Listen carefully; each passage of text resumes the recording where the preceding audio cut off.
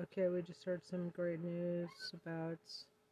It just keeps getting better and better news. Well, I mean, except for the fact that they haven't fucking locked him up yet, which is, a bummer that he didn't get arrested on Tuesday, like he said. He lied, but as it turns out, he just said that to grift on his supporters. Can you dig that shit? Man. I didn't even, I know you can't trust anything he fucking says, but I was really hoping, that the fucking Justice Department would do its job. But then again, y'all probably haven't made a call, like if 40,000, like 80, 90, thank you for 90K. Now, if all of you motherfuckers called the DOJ, 90K people called the DOJ, 202-514-2000. If all of you motherfuckers, exercise your patriotic duty, then everything would be just peachy. Like JFK said,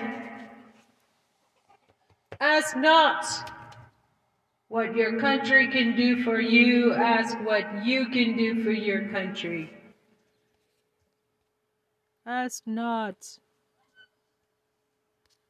I used to have a little thing that said that over and over again. This mother interrupted Fox and said what needed to be said.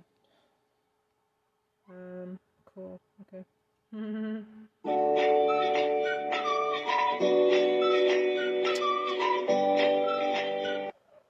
Aren't you guys tired of covering this? 5 hours ago. Aren't you guys tired of being here and having to cover all of these mass shootings until our lawmakers step up and pass gun safety legislation? I'm pretty sure this was an unsecured weapon that this teenager got a hold of.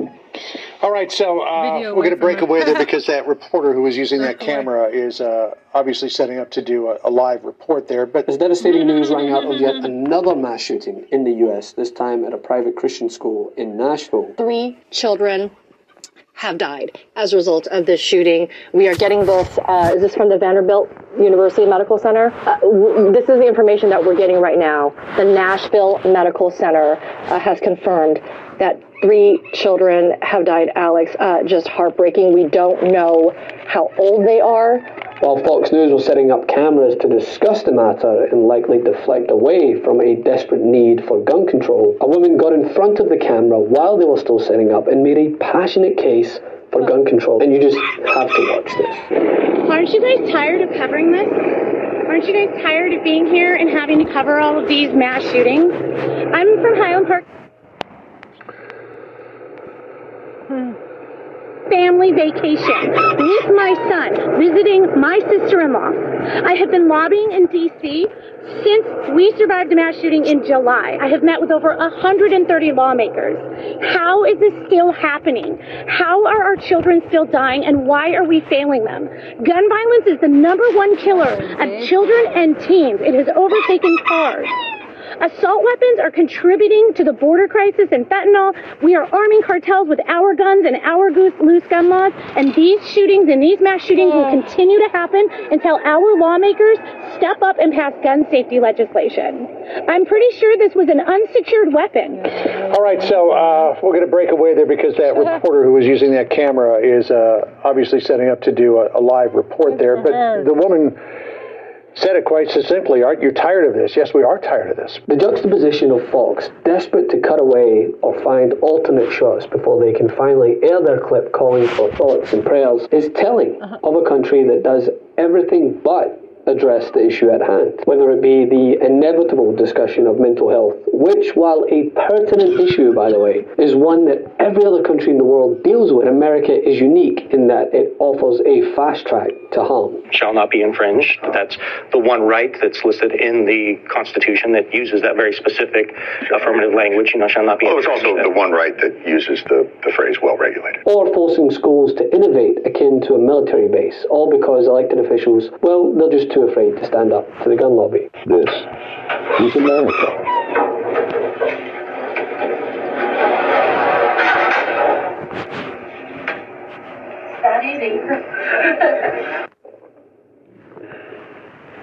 The United States of America, where schools are forced to innovate akin to a military base, because we're all at the mercy of the gun lobby. And I guarantee in this school, you'll probably find drastically underpaid teachers shelling out of their own pocket to pay for stationery and other things, but bulletproof walls, I'm sure they'll find funding for that. And the reality is, as this brave woman points out, what is the leading cause of death among children? How are our children still dying, and why are we failing them? Gun violence is the #1 killer of children and teens. It has overtaken cars.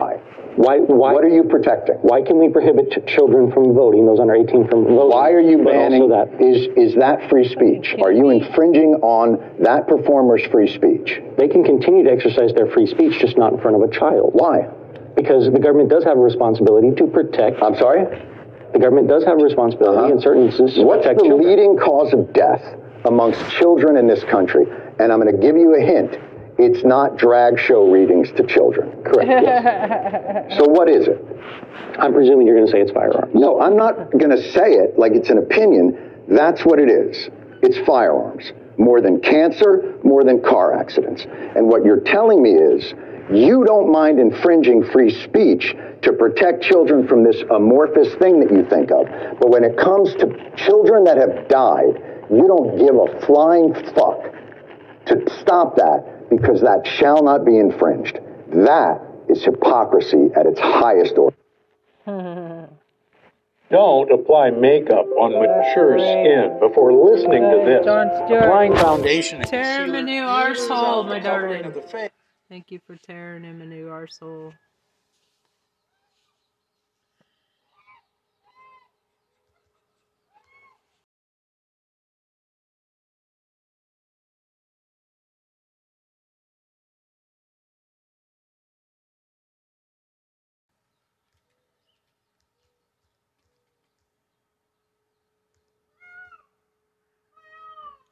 Help! Help! Help!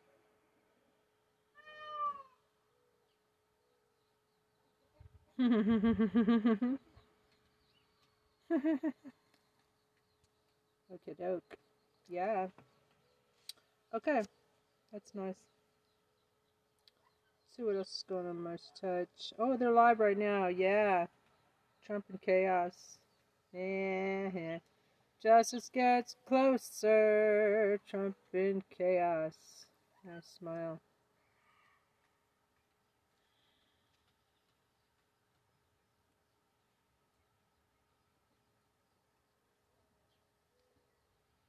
Nice smile. Smile. My Celeste B. It's like, no.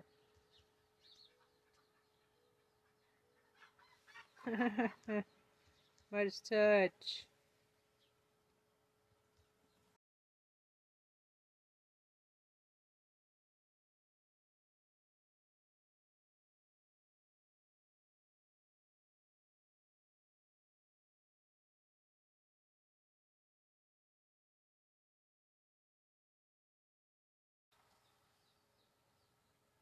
Okay, let's go check it out, man. And the auspices of it, I don't know if you caught this, to interfere with the Manhattan District Attorney's criminal investigation into Donald Trump. The Manhattan District Attorney, another witness, David Pecker, who actually previously testified before the grand jury. Pecker is the former publisher of the National Enquirer who led the catch. They're talking about the world order for the next 100 years. That's one of the saddest things you can imagine. One of the saddest. Put a fucking halo around him. Last media tour was a total disaster, apparently.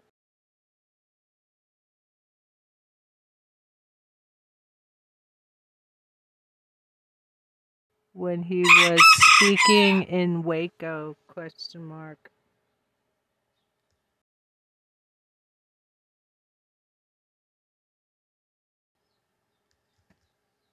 Did did you notice that they put a freaking halo behind his head? Did not have enough humiliation and did one more round of his self-flagellation tour with interviews on the weekend shows that only further incriminated Donald Trump. What are they thinking? Are they thinking at all? I don't think so. We will discuss. Chairman of the Judiciary Committee, and it pains me to say that, Jim Jordan continued to lead the efforts by the MAGA Republicans in charge of the House of Representatives to, in an unprecedented fashion, weaponizing the federal government, try to interfere with the Manhattan District Attorney's criminal investigation into Donald Trump. The Manhattan District Attorney's response was essentially, all right, just leave us alone at this point. You are breaking the law, Jim Jordan. You have no clue what you are talking about. We don't have time for this nonsense. Don't you know what federalism is? Just go away. Stop calling us. And speaking of total nonsense, or what should more aptly be called dangerous cult behavior, Donald Trump held a deranged rally in Waco, Texas on the 30-year anniversary of the deadly Waco siege, where 4 ATF agents were killed when they executed a search warrant on a virulent anti-government cult called the Branch Davidians that were unlawfully stockpiling weapons, and where dozens of Branch Davidians were killed. We will discuss this dangerous incite domestic. We will give you the media's response to it, which in typical fashion was just a total and utter failure. There was another deadly mass shooting at a school in the United States earlier in the day, this one in Nashville, Tennessee, where, as of now, 3 students, 2 teachers, and the terrorist who killed them had also died. It's utterly disgusting. It's an all too familiar scene here in the United States and an all too familiar pattern here in this country where, let's just be real, one political party, the Republican Party, which is now the MAGA Republicans, not only refuse to allow common sense gun reform to pass, but they glorify and promote an insurrectionist view of the Second Amendment, not too dissimilar from the Branch Davidians and terrorists like Timothy McVeigh. And the photo that we just showed for those watching on YouTube is the member of Congress from that district taking a photo in front of a Christmas tree with AR-15s and all of the members of the family and the little kids holding AR-15s, right? This is a disgusting pattern that we see over and over again. And there is no both sides to this issue. Speaking of no both sides, right? As Donald Trump was at a cult rally playing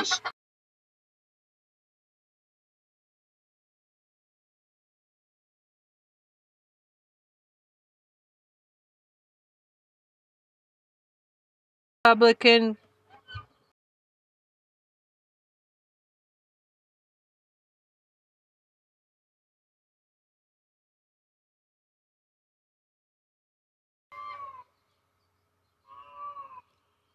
songs by what they call the January 6th choir, made up of January 6th insurrectionists.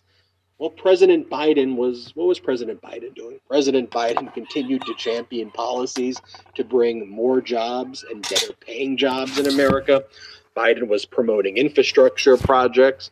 Biden was promoting policies to look after seniors and make healthcare more accessible get back and to locking affordable. up Trump. But you wouldn't know that by reading any of the large periodicals or by watching any of the large media networks. And finally, more bad news for Fox and the Dominion defamation lawsuit. As a former senior producer who used to be a producer at the Tucker Carlson show,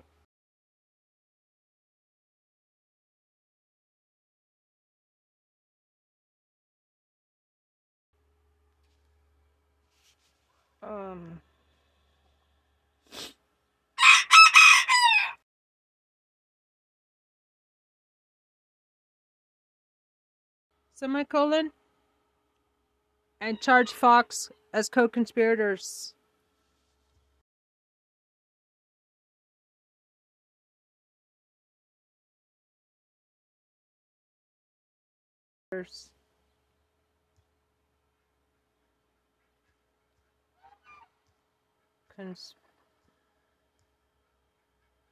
Maria Bartiromo, who previously sued Fox last week for vile harassment and discrimination. Well, she amended the lawsuit she filed on Monday to include new allegations that the Fox lawyers intimidated and coerced her during her deposition that was taken back in December by Dominion lawyers in the defamation case to lie and to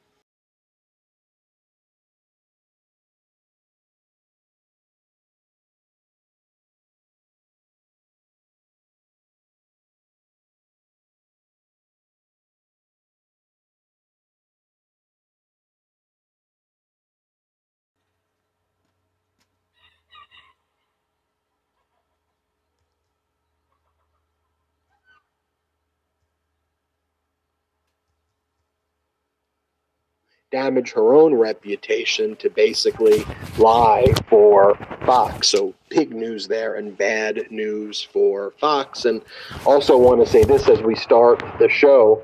Thank you so much to all the Midas Mighty out there for helping us reach 1 million subscribers on our YouTube channel. It is an incredible, incredible honor to do these podcasts and to make these videos with you. And that's how I see the Midas Mighty community. None of this is possible without you. And, you know, we are so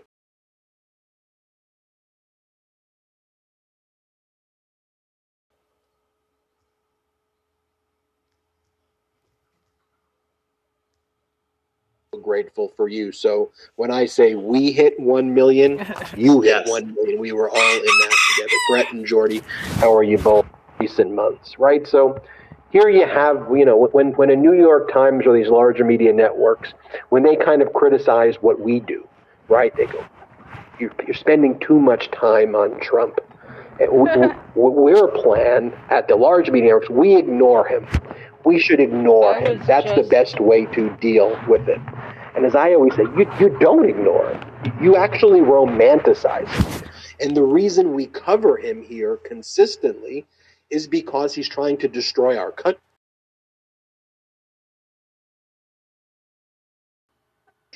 I don't know what is bigger news, right? Like, what would be bigger news in Germany with the rise of Adolf Hitler than the rise of Adolf Hitler, right? And so you're going to ignore it and come up with something and say, Adolf Hitler, the former artist and World War I soldier, known for his love of large stages and his oratory skills, has embraced a more subtle. By the way, it's not just New York Times. Like, this is what the AP said. We're going to show you, and we're going to play for you, for our audio listeners, what took place at this completely deranged rally in Waco. And this is what the AP says about it. They go, this is Associated Press. They go, Trump facing potential indictment holds defiant Waco rally. Facing a potential indictment, Donald Trump took a defiant stance at a rally Saturday in Waco. With a hand over his heart, Trump stood at attention when his rally opened with a song called Justice for All, performed by a choir of people imprisoned for their roles in the January 6th insurrection at the U.S. Capitol. Like, doesn't that glorify? Stop like, right there. It was called Donald Trump and the January 6th choir.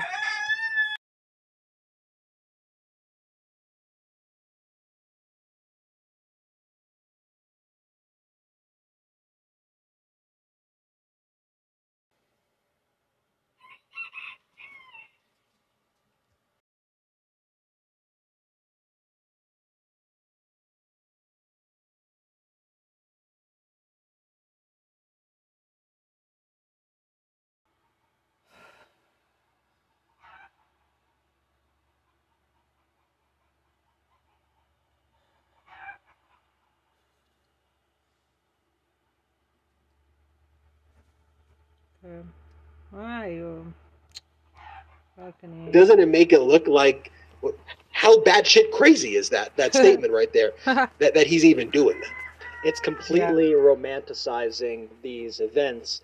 And it's the problem with this notion of balance. Where are the fucking terrorism charges? This is something that we often discuss on the show. They try so hard to view the Democratic Party and the Republican Party as just two different sides with differing ideas. But Ben, I think you actually summed it up best this week when you tweeted out, you said this, which I'll just repeat your statements for you. You said, our discourse needs to reflect the reality of the current political paradigm. It's not Democrat, liberal, progressive versus Republican, conservative. It's Democrat / pro-democracy, which includes liberals, progressives, conservatives, and independent, versus Republican, which includes MAGA, Trump, and authoritarians, which are often the same thing. And I think that is the paradigm we need to be looking at this country through right now. This is not a set of two ideas. When you have one entire political party, or at least the driving force of that political party, I don't want to act like it's everybody who's a Republican is like this, but certainly the driving force, the people who are in power, the people who are Speaker of the House, the people who run committees, the people who act as de facto Speaker when Kevin McCarthy is not there, like Marjorie Taylor Greene, when those people are openly supporting domestic terrorism against the United States, when they themselves are pushing for more domestic terrorism against this country, we need to be sounding the alarm, and the mainstream media and everybody out there, pundits alike, and you out there who are listening to this show, should not go out there describing these people as, oh yeah, those are just conservatives, those are just, your run-of-the-mill, regular, politics, Democrats, Republicans, all the same. These are all the same. It's not the same. I mean, we have to understand, and we'll go through these Trump clips at the rally, but this Trump rally was a celebration of a domestic terrorist attack against the United States. Actually, it wasn't just a celebration of one attack. It was a celebration of multiple attacks against the federal government, while simultaneously the Republican Party in Congress is using the levers of power in order to attack those same institutions that Donald Trump is attacking from the dais at his rallies. And so you have it coming from all ends. But what's the connective tissue between the two? It's that these are attacks on our institutions. These are attacks on the fundamental values of the United States of America. And we need to all be cognizant of that, and we all need to be on the offense regarding that. And Brett, to your point, the attacks from the leaders of the Republican Party. So I want to take a step back to Ben's tweet. I mean, it's so right on, because what do the Republicans have, right? They have this Twitter account called Lives of TikTok, right? Who will tweet out videos of students at colleges or whatever, just, probably making asses of themselves and say, look at this liberal freaking out about that. And it's like, whoa. Like, I'm not going to fall into this trap. One, I don't even know who this student is or this person is, that they don't represent me as a Democrat.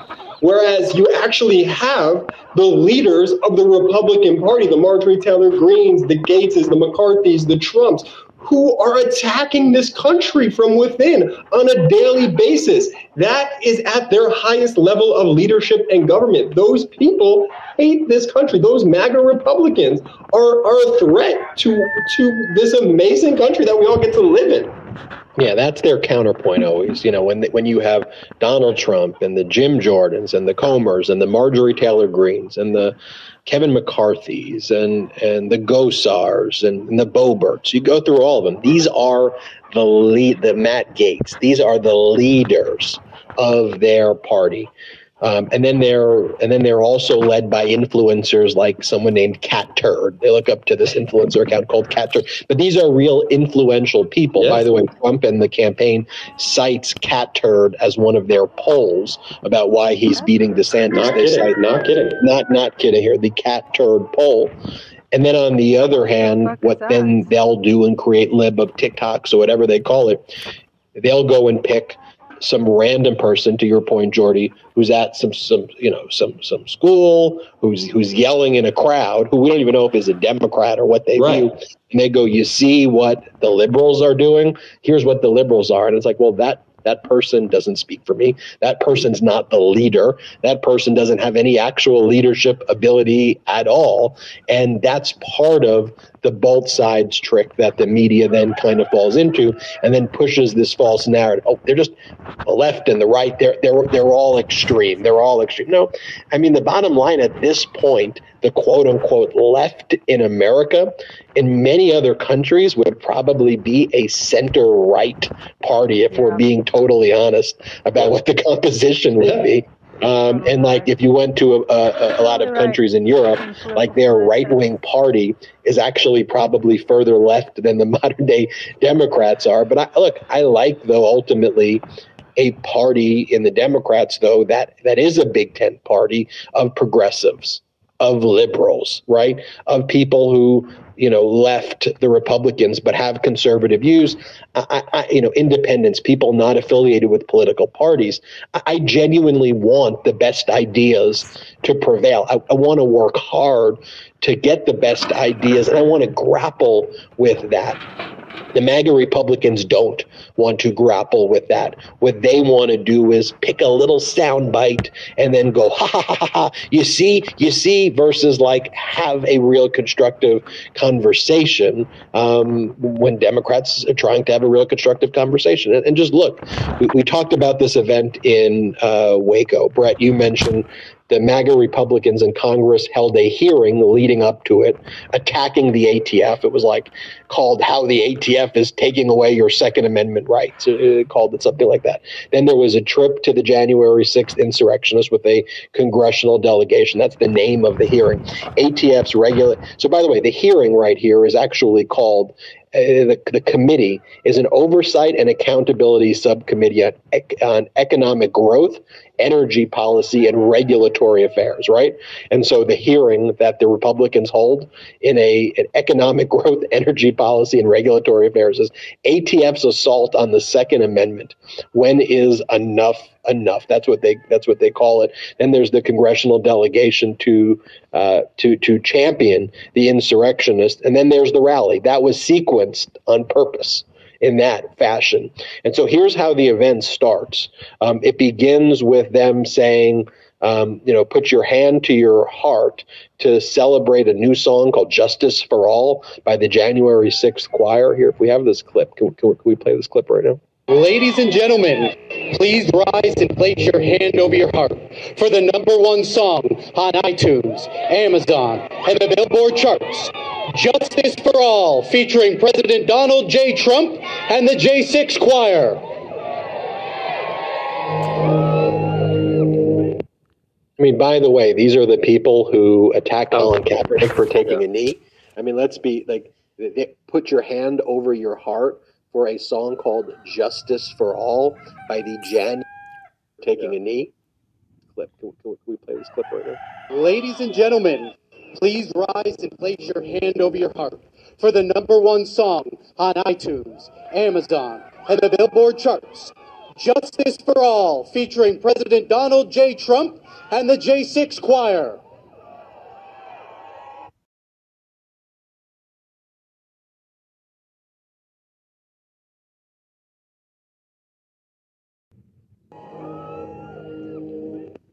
I mean, by the way, these are the people who attacked Colin Kaepernick for taking a knee.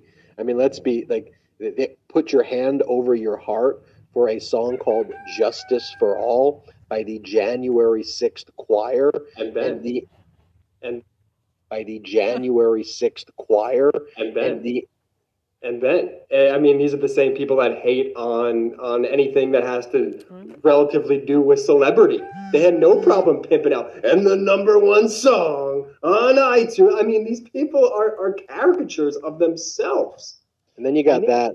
Well, I also just want to mention, because, a lot of people from that shot, we couldn't actually see the screen that was playing. But the screen was playing footage of the insurrection while they had their hands on their hearts. So if you look through this Trump photo right here, you see the screen in the background with insurrection footage on the TV. So they had their hands over their hearts pledging allegiance not to the United States of America, but to an attack against the United States of America. That right there is absolutely horrifying, and such a good point about, the attacks they have on people who take a stand, during the anthem, or rather take a kneel during the anthem. These people literally, hands on their hearts, attacking America. What could be more disgraceful to our national anthem and to our flag than leading essentially a prayer, a pledge of allegiance, if you will, to the January 6th insurrection? Are you kidding me? And then the event goes with Trump, doing his greatest hits. This is Trump calling Putin and Xi smart and just praising them. That's a major part of the event. Here, play this clip. I used to talk to Putin. I got along well with Putin. I used to talk to Putin about it. It's something he certainly had in his mind, never even talked about it. For 4 years, you didn't even hear about it. As soon as I was out or left, or however you want to describe that catastrophe, they started putting soldiers on the border. Hear about it. National anthem and to our flag than leading essentially a prayer, a pledge of allegiance, if you will, to the January 6th insurrection. Are you kidding me?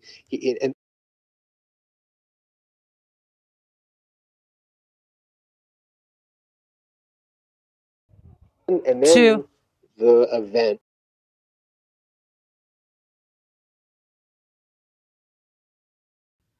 goes with Trump, doing his greatest hits. This is Trump calling Putin and Xi smart and just praising them. That's a major part of the event. Here, play this clip. I used to talk to Putin. I got along well with Putin. I used to talk to Putin about it. It's something he certainly had in his mind, never even talked about it. For 4 years, you didn't even hear about it. As soon as I was out or left, or however you want to describe that catastrophe, they started putting soldiers on the border. But even then, he didn't want to do it. He wanted soldiers on the border. But even then, he didn't want to do it. He wanted to get a peace. Now it looks like he'll end up probably getting the whole thing. Traitor. But I've never seen anything like it, what's happened. And if you saw the other day with President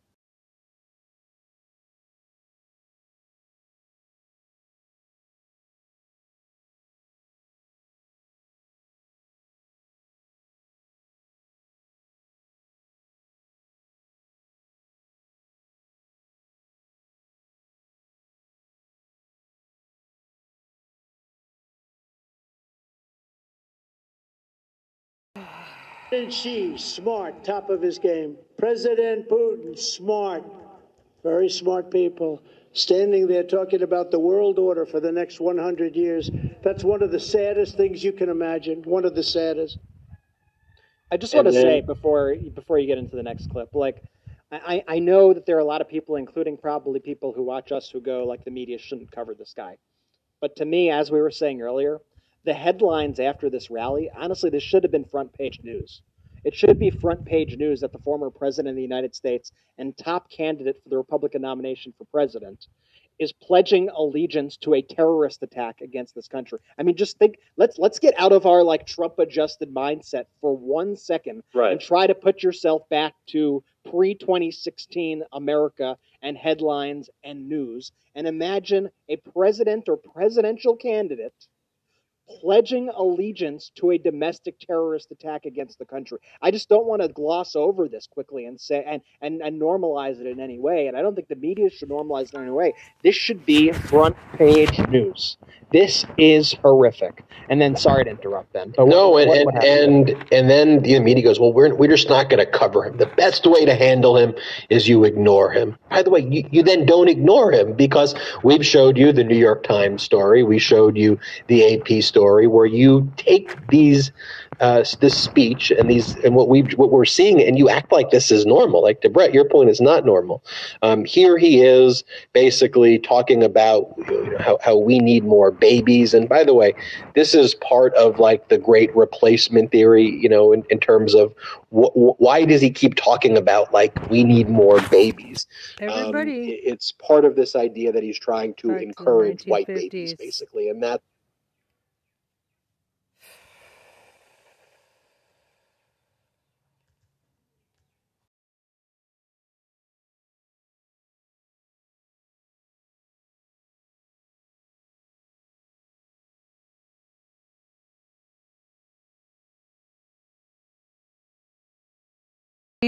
has Hitler's Mein Kampf.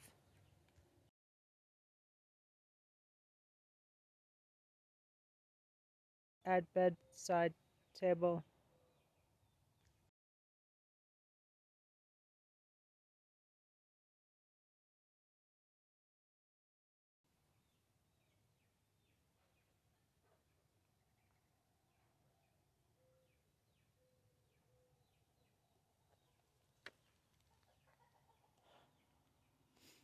Kind of made a mistake, but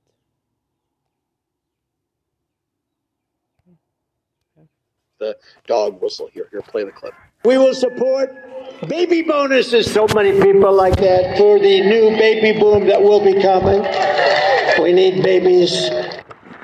And when he says we need babies, let's be very clear who he's referring to there. Here he is as part of this speech attacking the Manhattan District Attorney and again calling Stormy Daniels the horrific name that he calls her. Here, play this clip. You know, Marjorie is here, Truth to Vote, and they found at least 5 million instances on tape, and the courts didn't want to even look at it.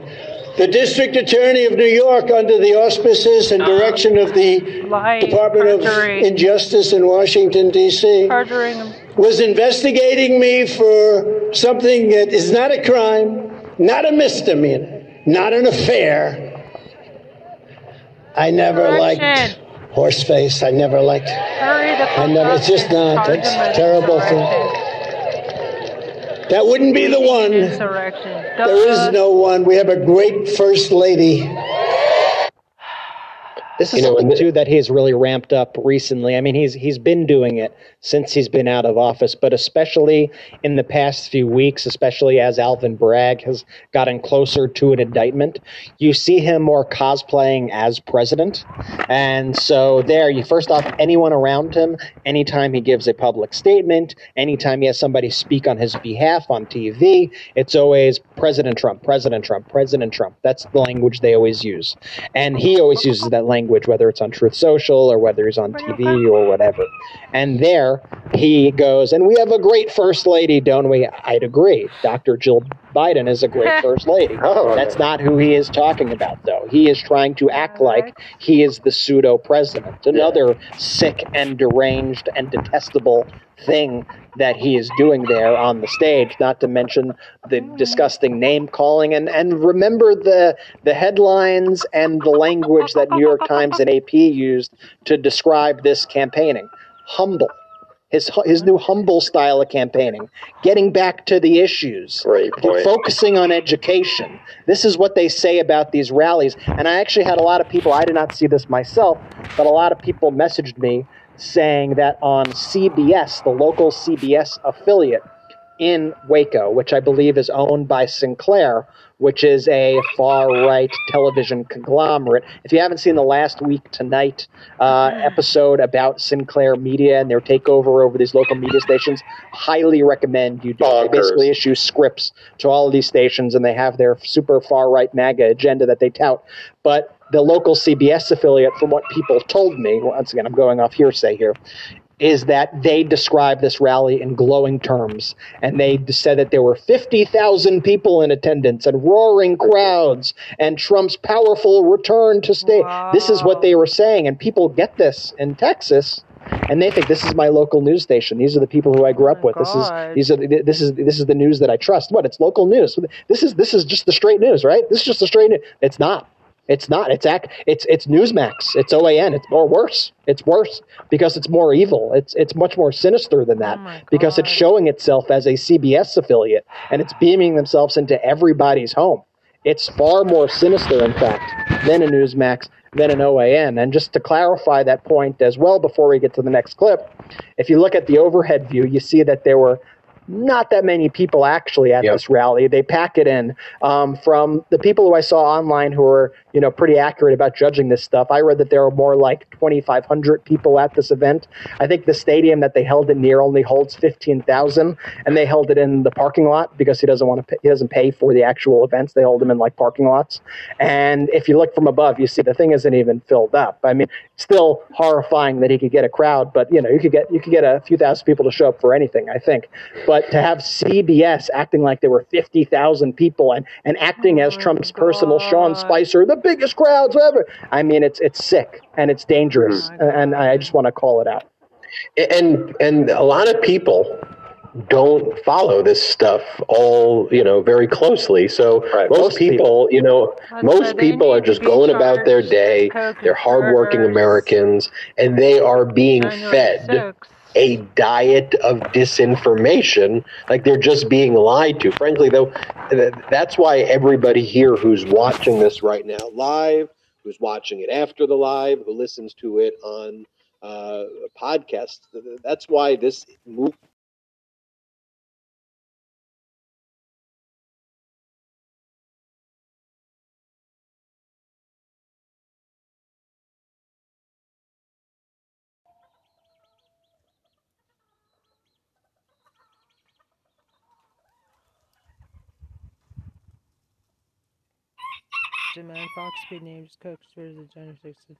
is so important that you're actually now sharing these videos with people that who don't typically watch the news. I mean, that's why I think today we got 7,000 or 8,000 new subscribers already as of right now, like in one day. I think people are craving the truth, and people know they're being gaslit, and they're looking for something, and they can't really find it anywhere. And then they come to this network, and you're like, yes, finally, someone's telling me.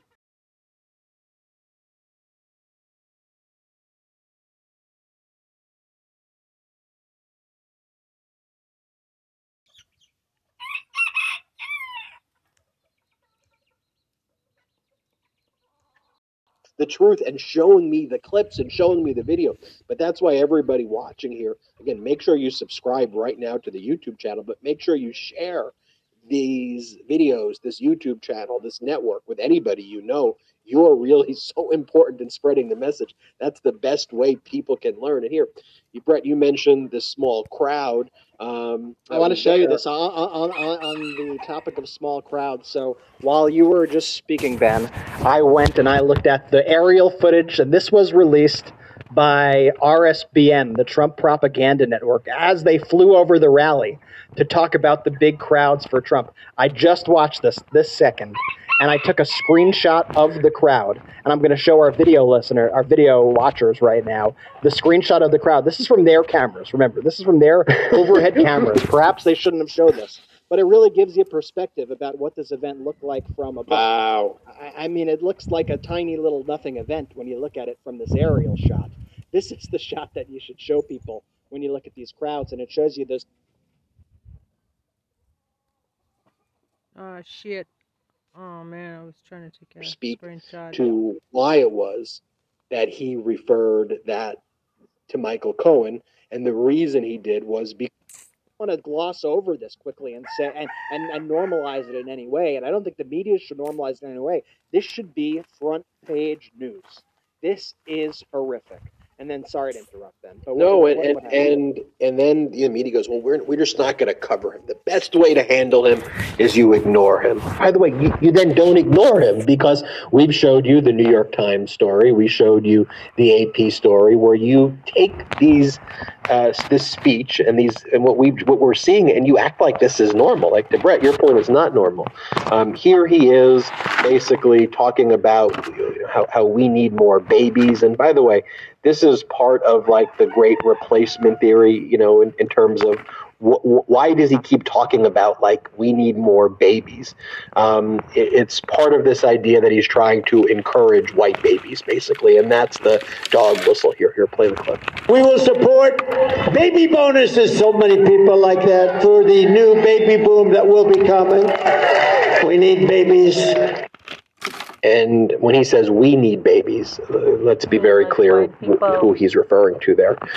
Here he is as part of this speech attacking the Manhattan District Attorney, and again calling Stormy Daniels the horrific name that he calls her. Here, play this clip. Marjorie is here, Truth to Vote, and they found at least 5 million instances on tape, and the courts didn't want to even look at it. The District Attorney of New York, under the auspices and direction of the Department of Injustice in Washington, D.C. Should be fucking was charged. investigating me for something that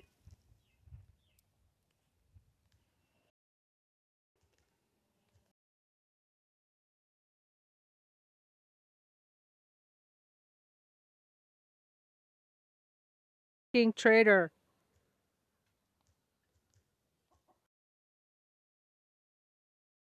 DOJ 202-514-2000.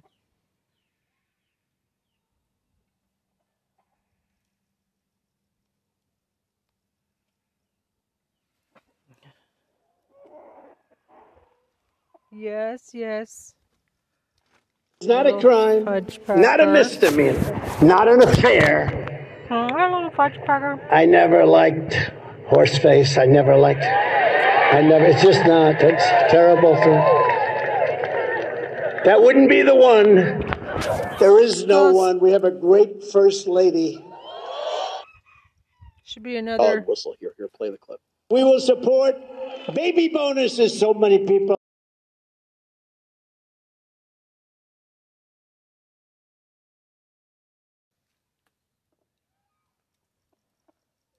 For his statement against Stormy Daniels.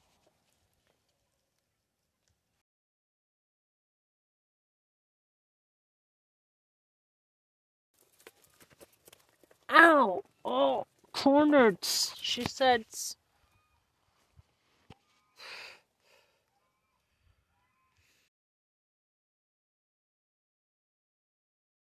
Like that for the new baby boom that will be coming. We need babies. And when he says we need babies, let's be very clear who he's referring to there. Here he is as part of this speech attacking the Manhattan District Attorney and again calling Stormy Daniels the horrific name that he calls her. Here, play this clip. You know, Marjorie is here, Truth to Vote, and they found at least 5 million instances on tape, and the courts didn't want to even look at it. The District Attorney of New York, under the auspices and direction of the Department of Injustice in Washington, D.C., was investigating me for something that is not a crime, not a misdemeanor, not an affair. I never liked Horseface. It's just not.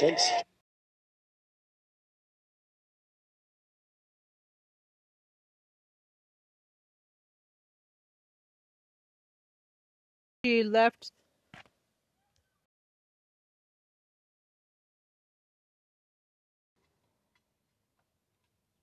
Terrible thing. That wouldn't be the one.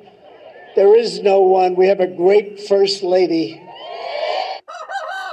This is something too that he's really ramped up recently. I mean, he's been doing it since he's been out of office, but especially in the past few weeks, especially as Alvin Bragg has gotten closer to an indictment, you see him more cosplaying as president.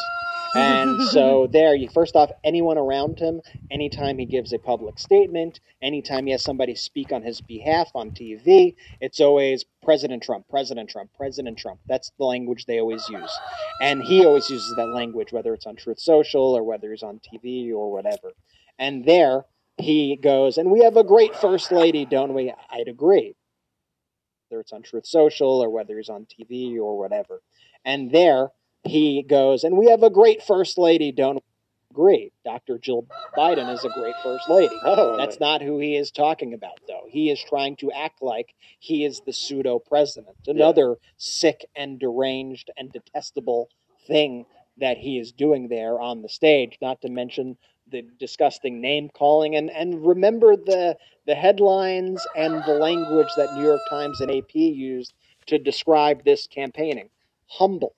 His new humble style of campaigning. Getting back to the issues. Great point. Focusing on education. This is what they say about these rallies.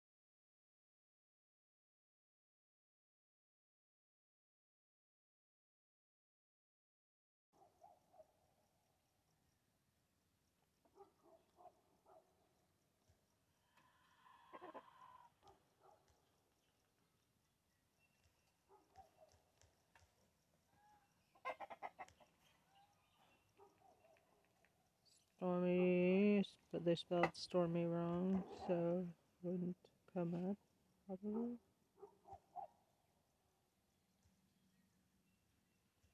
Alright. The Diaper Don.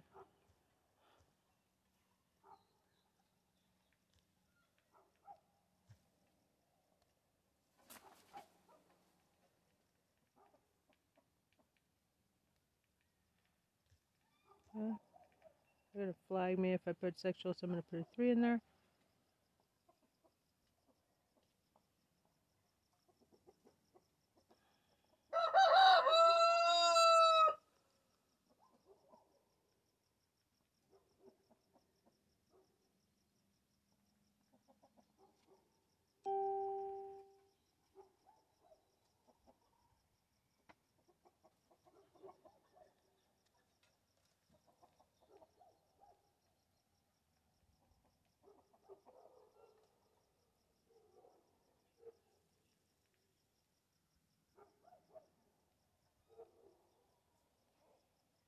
Pronto.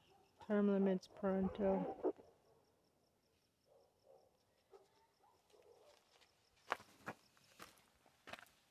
Right. Is anybody out there? Whoa, what's going on? Failed to deliver. Oh, shit.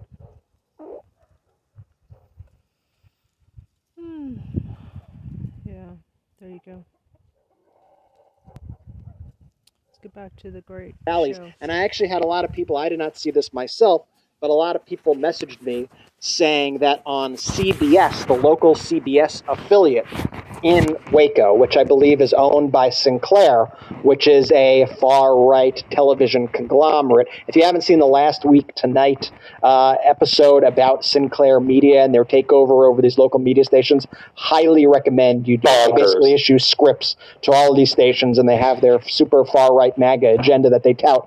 But the local CBS affiliate, from what people told me, once again, I'm going off hearsay here, is that they described this rally in glowing terms. And they said that there were 50,000 people in attendance and roaring crowds and Trump's powerful return to stay. This is what they were saying. And people get this in Texas.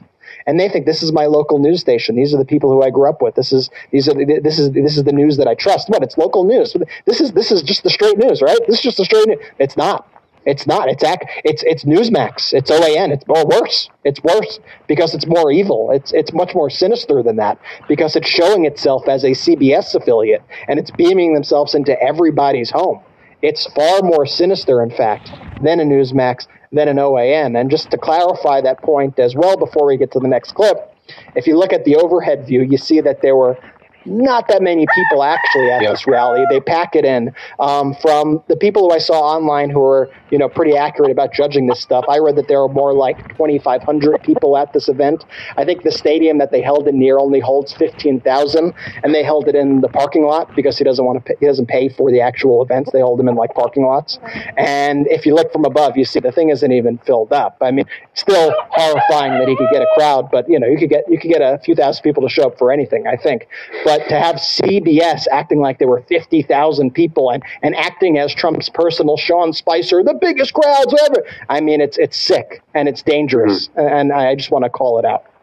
And a lot of people don't follow this stuff all, very closely. So most people are just going about their day. They're hardworking Americans, and they are being fed a diet of disinformation. Like they're just being lied to. Frankly, though, that's why everybody here who's watching this right now live, who's watching it after the live, who listens to it on podcasts, that's why this movement is so important, that you're actually now sharing these videos with people that who don't typically watch the news. I mean, that's why I think today we got 7,000 or 8,000 new subscribers already as of right now, like in one day. I just think I think people are craving the truth, and people know they're being gaslit, and they're looking for something, and they can't really find it anywhere. And then they come to this network, and you're like, yes, finally someone's telling me the truth and showing me the clips and showing me the video. But that's why everybody watching here, again, make sure you subscribe right now to the YouTube channel, but make sure you share these videos, this YouTube channel, this network with anybody you know. You're really so important in spreading the message. That's the best way people can learn. And here, Brett, you mentioned this small crowd. I want to show you this on the topic of small crowds. So while you were just speaking, Ben, I went and I looked at the aerial footage, and this was released by RSBN, the Trump Propaganda Network, as they flew over the rally to talk about the big crowds for Trump. I just watched this second, and I took a screenshot of the crowd, and I'm going to show our video watchers right now, the screenshot of the crowd. This is from their cameras. Remember, this is from their overhead cameras. Perhaps they shouldn't have showed this, but it really gives you perspective about what this event looked like from above. Wow. I mean, it looks like a tiny little nothing event when you look at it from this aerial shot. This is the shot that you should show people when you look at these crowds, and it shows you those camera angles they use, are used to deceive and act like it's a much bigger thing than it is. But that is like an empty lot right there with a smattering of people. Brett, you talk about professional rake steppers with like the MAGA Republicans. This RBSN or whatever the hell they are, they're professional rake steppers as far as media is concerned. I saw a couple clips this weekend of them just stepping in it. And honestly, it's like, it's being told the sky is orange when you watch RBSN or whatever they are. And we all know it's blue. And then they show you the sky. Yeah. Like this with the crowd.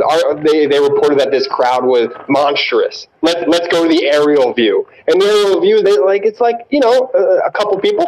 It's beyond pathetic and embarrassing. And just to your point, Ben, people are so frustrated about being gaslit by the media that they just want the truth. I think it's called Right Side Broadcast Network, whatever that RSBN.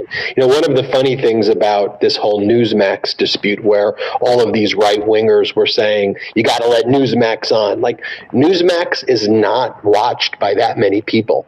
Like, you want to do a straight comparison between the Midas Touch Network and Newsmax of who watches it. Like, on any given day, millions of more people watch this, right?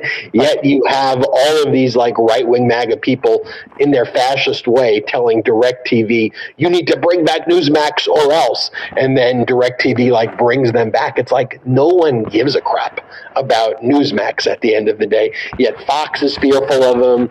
Just know out there that our numbers are bigger. Like, I want you to know that no matter what, know that. But we just can't be exhausted. We can't be exhausted by it. We have to look at this and go, okay, now I take action. And that's why we show you some of these clips. Like, I want to show you, this is from the beginning of the rally. Here were some of like the warm-up acts before Donald Trump. Ted Nugent, the country singer. This is how people get mad, Ben. I noticed in the comments when you call him a country singer. He's just a rock singer. I saw the comments. They were pretty vicious of your description as Ted Nugent as a country singer earlier today. So don't get up. I see you looking at Brett like you're mad. He's just getting your back. Let's just can I just call him Ted Nugent a fascist? Yeah, I'll just go Ted Nugent a fascist. This is how he started. I want my money back. I didn't authorize any money to Ukraine to some homosexual weirdo. I want my money back. I mean, they're clapping for that. I don't even think I have to tell you how deranged that is. And you're right, Brett. I'm sorry to all the country music fans out there forever. I'm sorry for all the music fans out there in general with associating Ted Nugent with any music at all. This is the MAGA Republican Lieutenant Governor Dan Patrick of Texas. This is what he had to say. Play the clip. When Donald Trump was president, there was no DEI or ESG or drag queen shows with children attending. He wouldn't have put up with that for one moment. Yes, diversity and drag queens began post-2020, as we all know. Discretion like this. Well, you say that we don't know what the charges are yet. We have no idea what the charges are. But I go back to: is it? No, would you advise a client? Would you advise a client to personally attack a prosecutor like this? I mean, it's dehumanizing, Mr. Tacopina. Chuck, I know. Again, I'm not his social media consultant. I think that was an ill-advised post that one of his social media people put up, and he quickly took down when he realized the rhetoric in the photo that was attached to it. But that being You're only said, referring to the baseball bat. He didn't take down the other rhetoric. Wait a minute.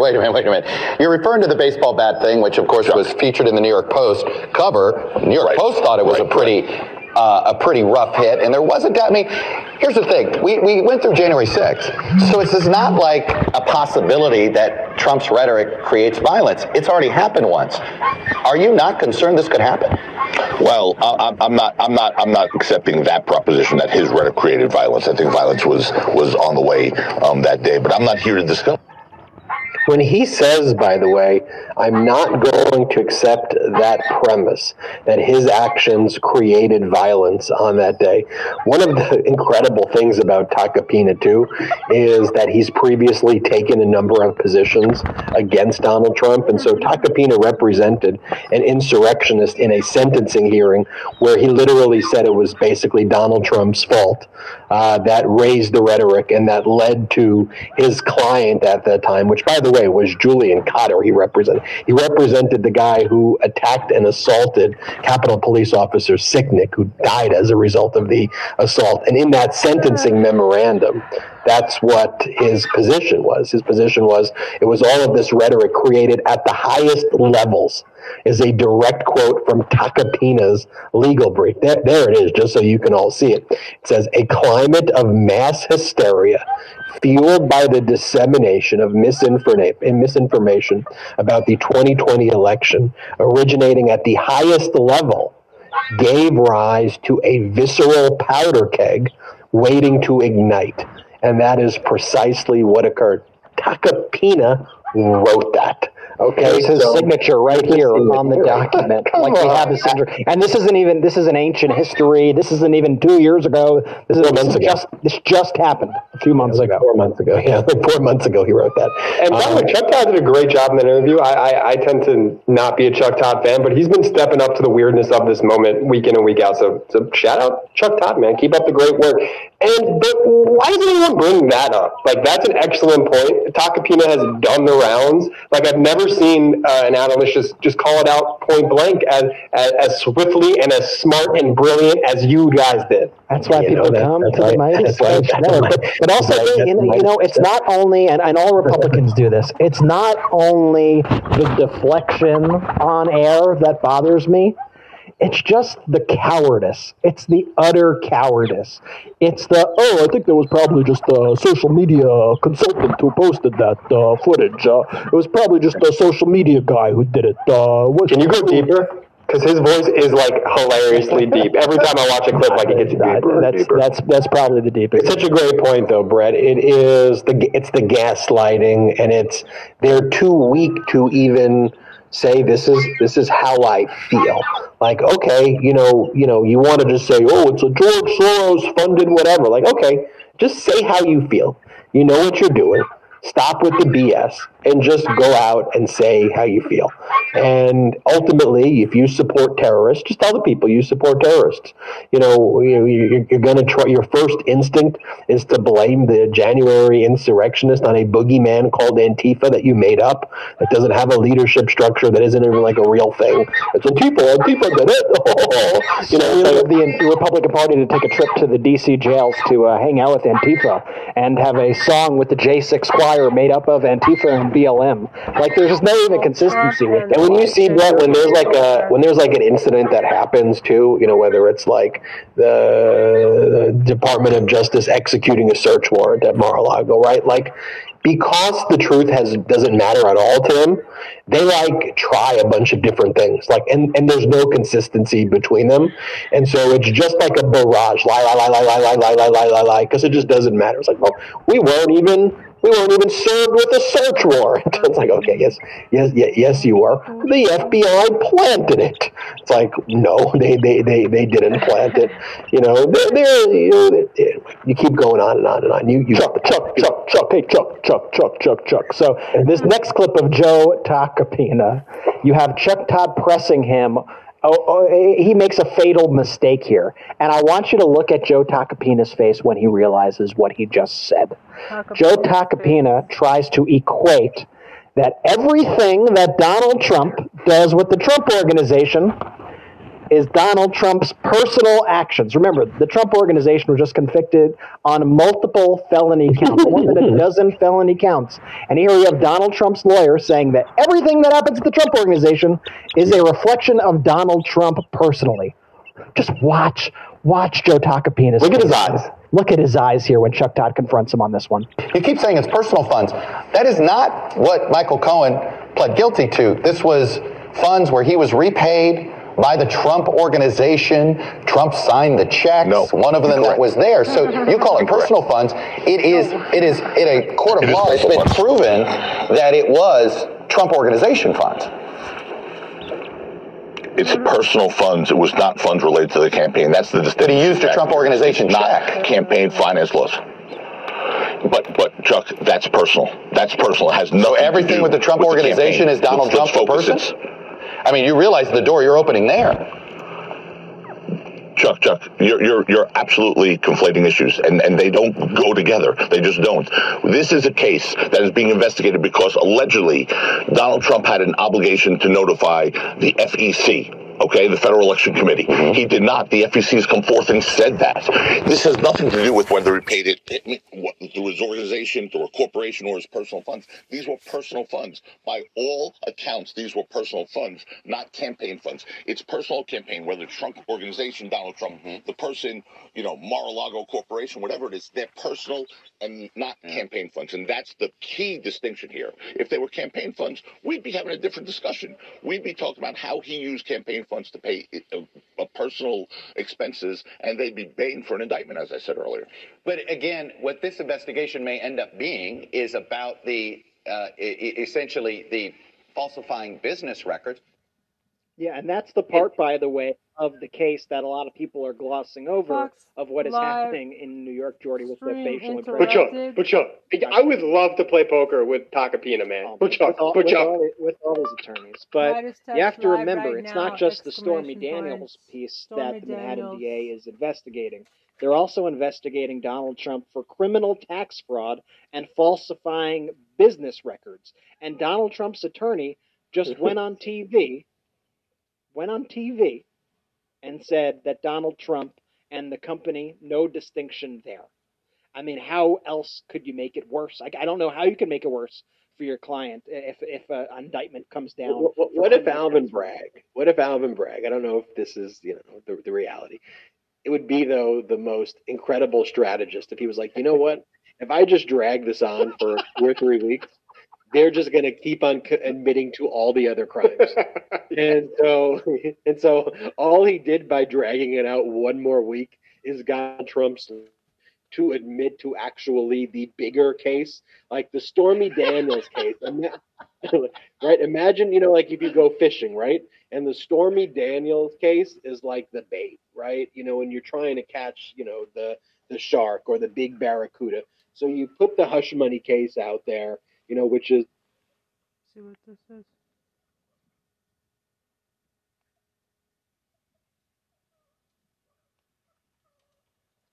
So too crowded in there. Traitorous, dangerous, and very strange event that Donald Trump took part in front of a very, very, very small crowd.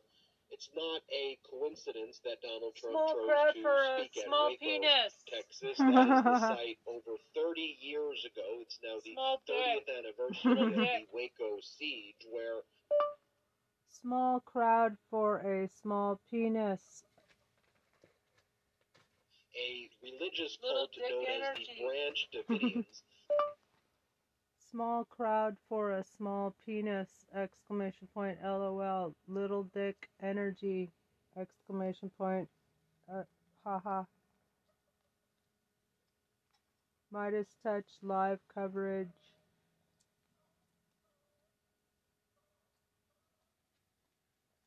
On deranged Diaper Dawn attack. Led by someone named David Koresh was stockpiling unlawful weapons. The ATF, the Alcohol, Tobacco, and Firearms Bureau within the Department of Justice, went to execute a search warrant.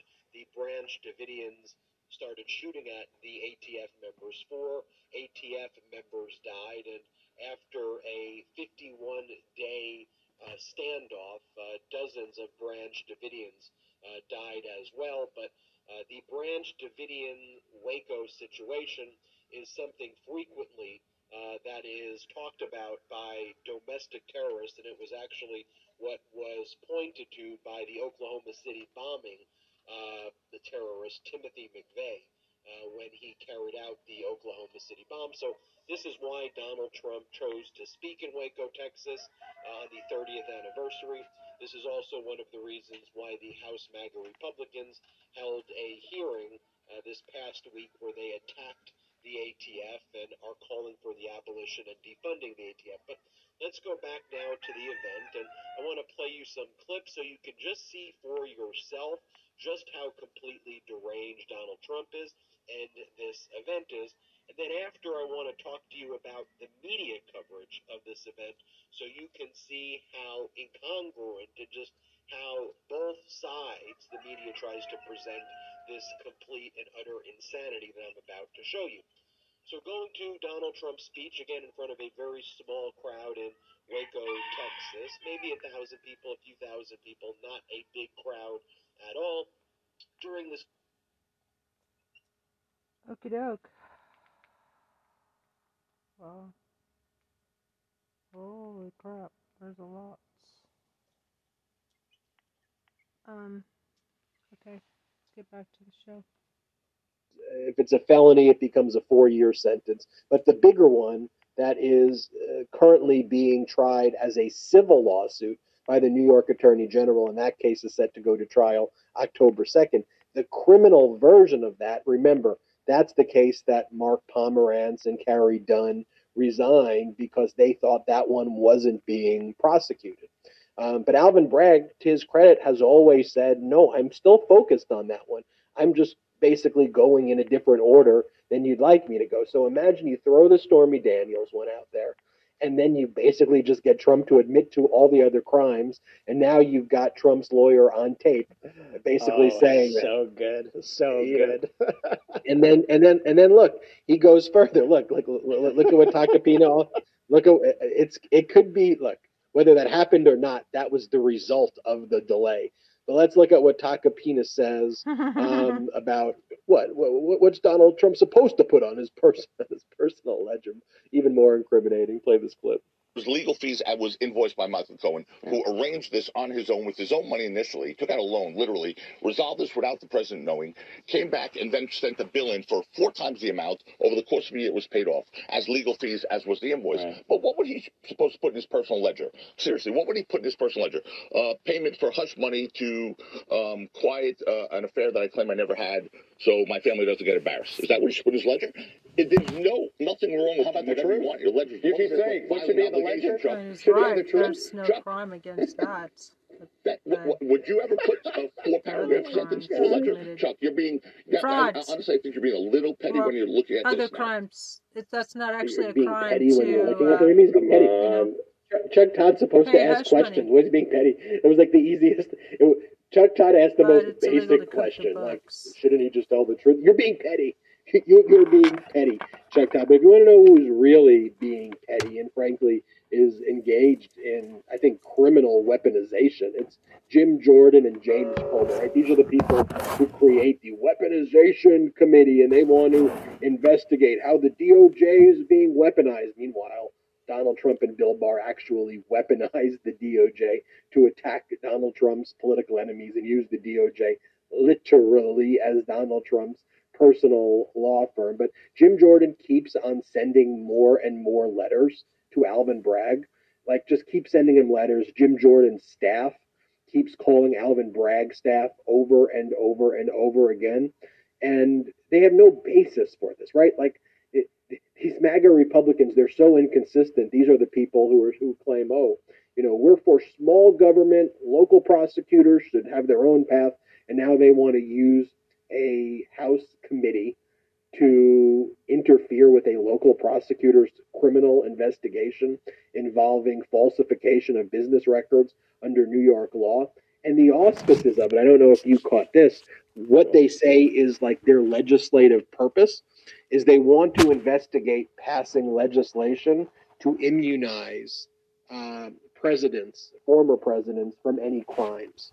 And that is what their focus is on. And it says it says right here, for example, as we have explained in detail, the Committee on the Judiciary is examining whether legislative reforms are necessary to insulate former and current presidents from politically motivated prosecutions by state and local officials. I mean, how humiliating is that?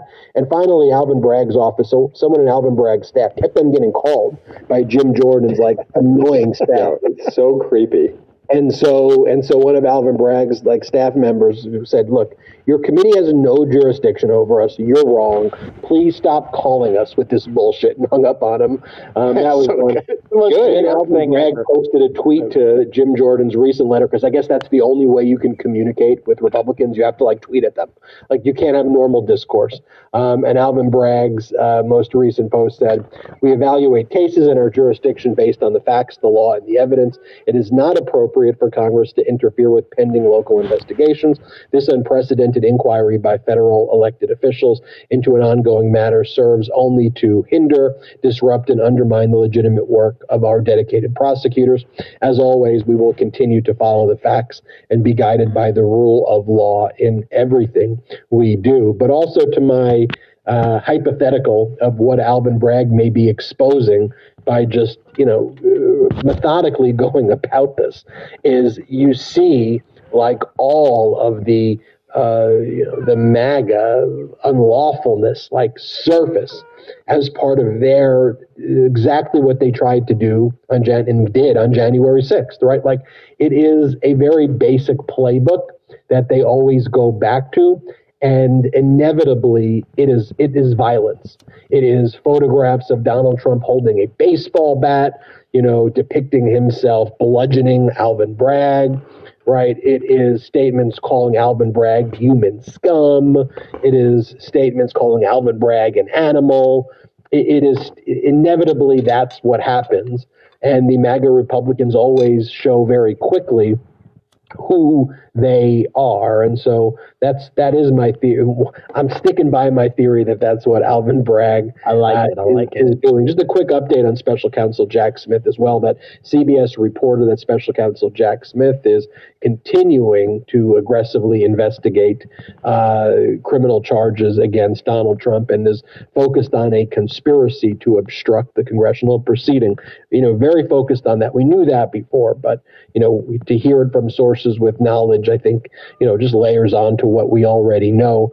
And the reporting notes that Jack Smith is tightening his investigation and that the latest updates of compelling these people in Trump's world. Jack Smith won major victories at the end of last week where the federal judge found that executive privilege doesn't apply. So all of these Trumpers in the inner circle are all going to be testifying now before the grand jury, people like Mark Meadows and Stephen Miller and and all that. It was a really, really big ruling. And so, this is just making Trump lose it even more than he already has, if you could even imagine that. Brett, can you give us a little bit of an update of what's been going on, though, in Nashville, Tennessee? I think it's important that we at least touch on it briefly here for its significance, of course. Yeah, no, I mean, another just horrible, tragic, avoidable school shooting in Nashville. I mean, it's a story that we just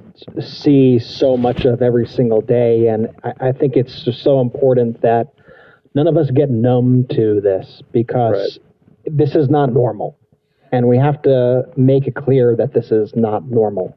And the reason this persists is because of government policy. It's because of Republican policy, if I'm being pointed about it and being clear.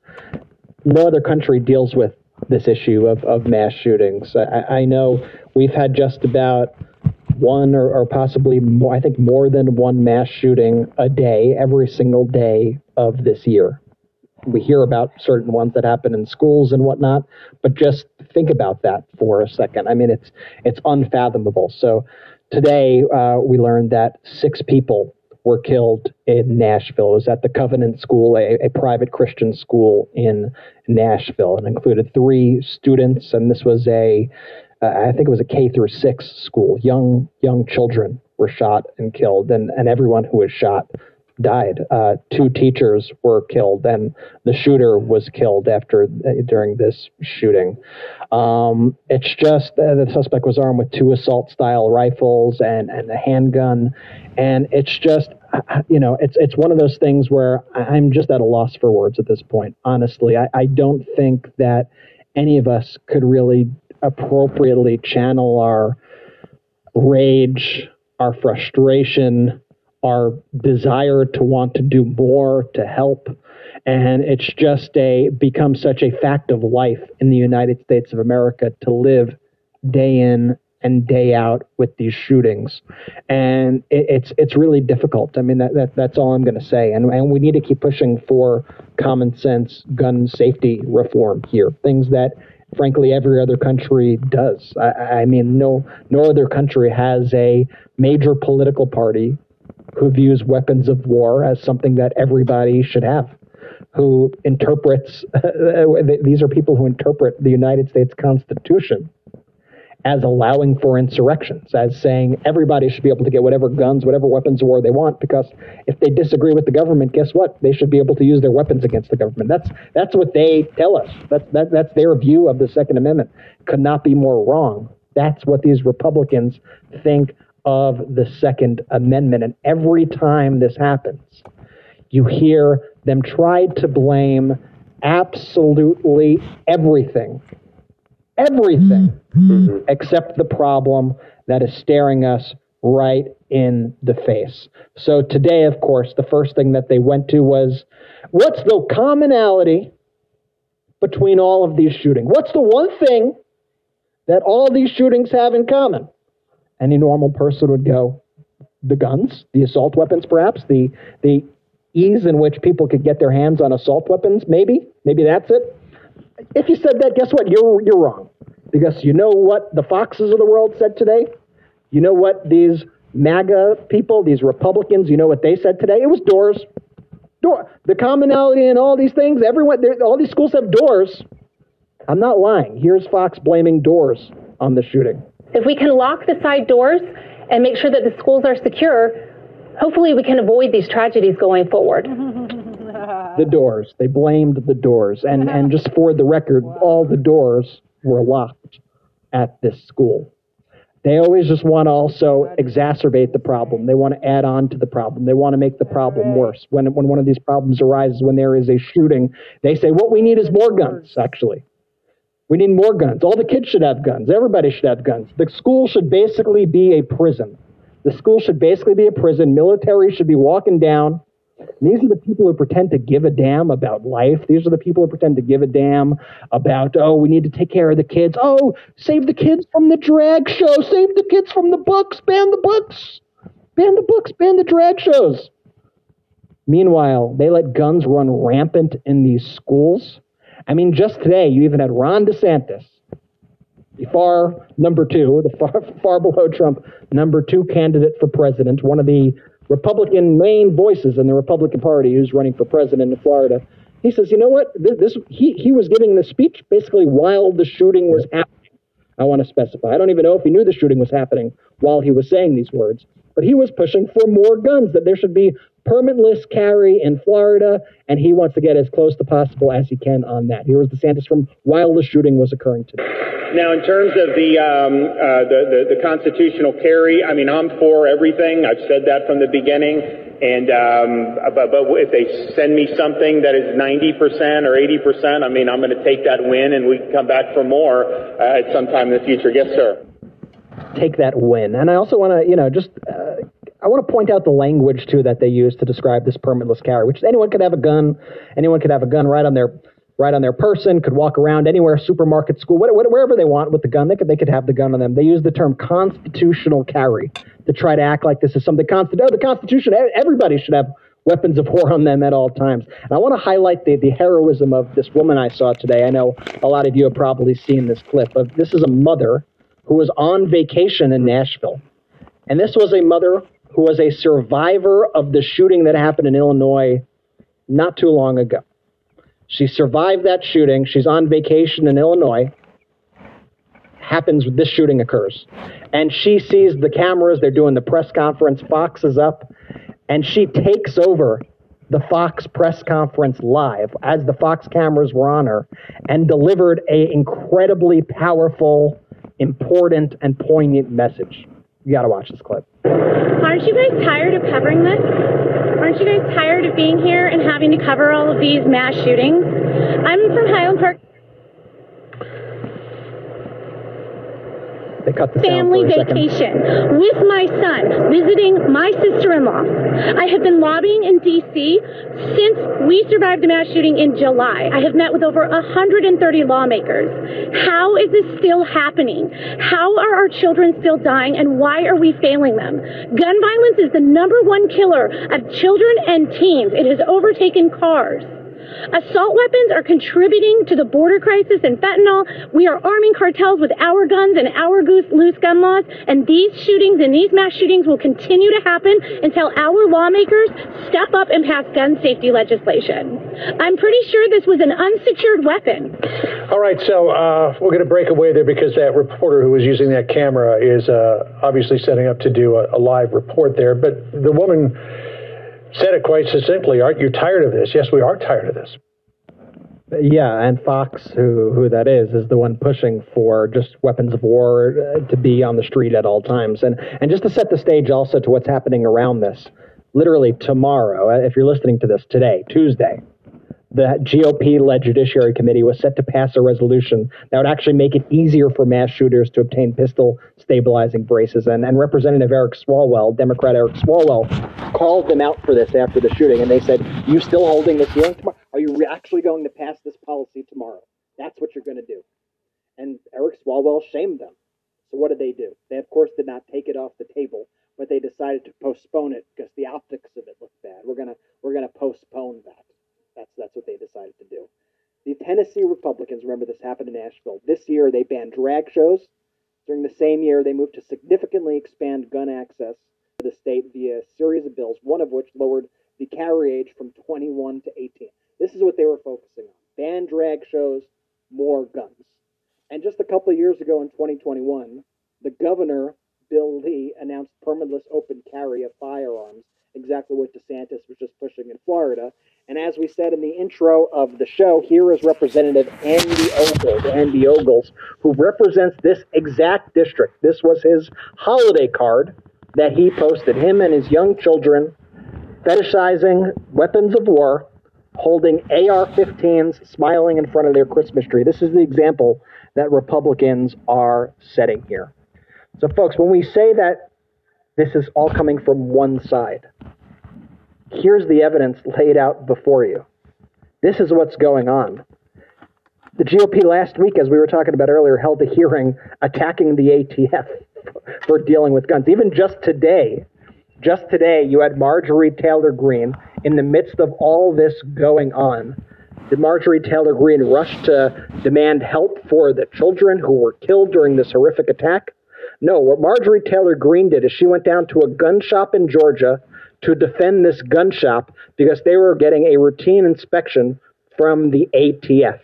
And so today, and any day this would be absolutely despicable and disgusting, but today, as these children were shot, Marjorie Taylor Greene thought it was a good idea to go down to her gun shop and defend their right to sell unfettered weapons of war and put them on the street. This is the Republican Party, and Biden came out, he gave some preliminary statements. I like that Biden doesn't try to get ahead of it and try to speculate and say anything before he has the full story. Mm-hmm. But what Biden said was, he laid it out straight. He said it's sick. We have to do more to stop gun violence. We have to do more to protect our schools so they aren't turned into prisons. And he called on Congress once again to pass his assault weapons ban. Here's President Biden from today. I just want to speak very briefly about the school shooting in Nashville, Tennessee. Ben and I have been doing this our whole careers, it seems. And it's just, it's sick. You know, we're still gathering the facts of what happened and why. And we do know that as of now, there are a number of people who are did not make it, including children. It's heartbreaking, a family's worst nightmare.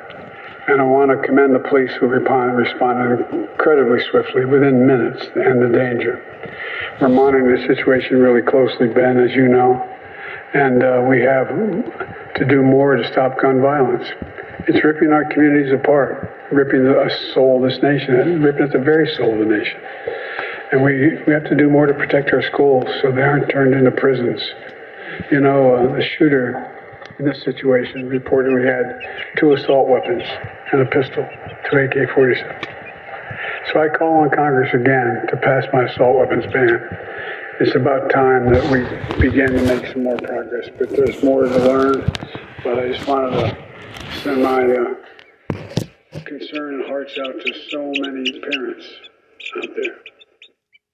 One of the things that Jamie Raskin, he said last week, he said these MAGA Republicans have an insurrectionist view or interpretation of the Second Amendment, where they say the reason they need these assault weapons essentially is for a revolution against the government. They view themselves as the militia to destroy the government, and that's why they think there should be no limits on it. But as Jamie Raskin pointed out, as I want to show now, that's just very clearly rebutted by the United States Constitution. And this is where, you know, Republicans would say, oh, we are strict textualists. Every word has a meaning, and we must look at every word. Total BS. Like everything they do, it's all performative, because if you look at the Second Amendment, the Second Amendment's one of the only places in the Constitution that uses the word regulation. Okay? And it says a well-regulated militia, a well-regulated militia being necessary to the security of a free state, the right of the people to keep and bear arms shall not be infringed. And the Republicans and the MAGA Republicans just say all this means is the right of the people to keep and bear arms shall not be infringed ever. They ignore a well-regulated militia, and they ignore the portion that says being necessary to the security of a free state. And where it's important being necessary to the security of a free state and a well-regulated militia is when you then look at the militia clause, Article 1, Section 8, Clause 15, the power to call forth the militia. The Constitution is very clear when that takes place. And it says the Congress shall have the power to provide for calling forth the militia to execute the laws of the Union, suppress insurrections, and repel invasion. The very essence of when you would call forth a militia is actually to suppress the insurrection, which is the very thing that the MAGA Republicans say is the reason that you need the Second Amendment to essentially permit an insurrection against the Union. That is, and it's not even a close call right there. Whenever we talk about common sense gun reform and the MAGA Republicans' position, I always read this quote because I think it is important, and I always ask our viewers and our listeners to think who may have said this quote. And the quote is, "The government is afraid of the guns people have because they have to control the people at all times. Once you take away the guns, you can do anything to the people. You give them an inch and they take a mile. I believe we are slowly turning into a socialist government.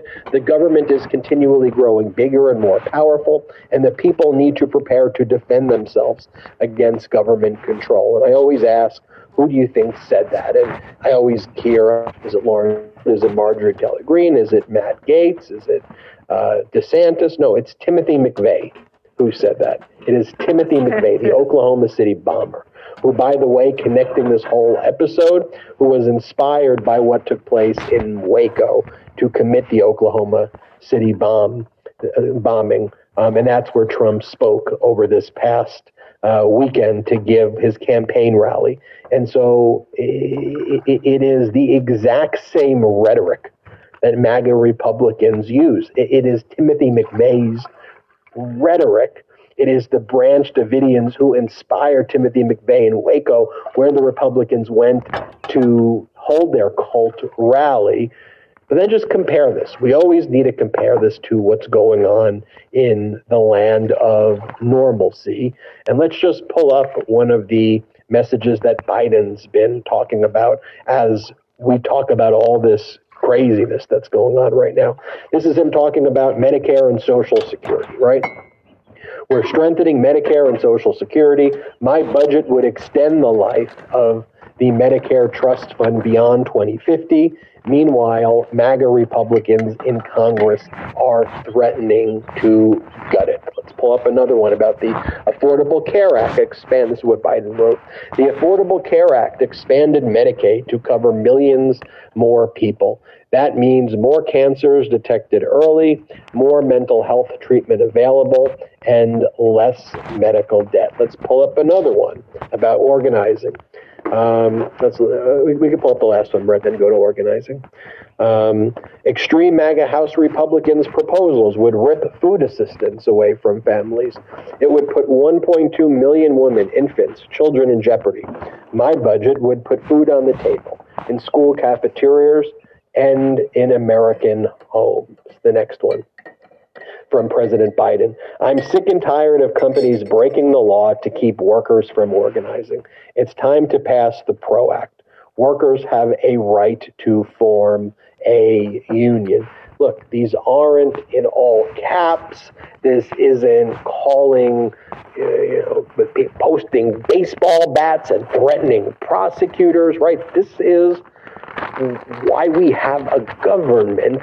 And when I think about political leaders, I want adults in the room who are grappling with an objective reality and trying to solve problems. And as I always say, do I agree with President Biden on everything, or do I agree with the Democratic Party on everything? I don't.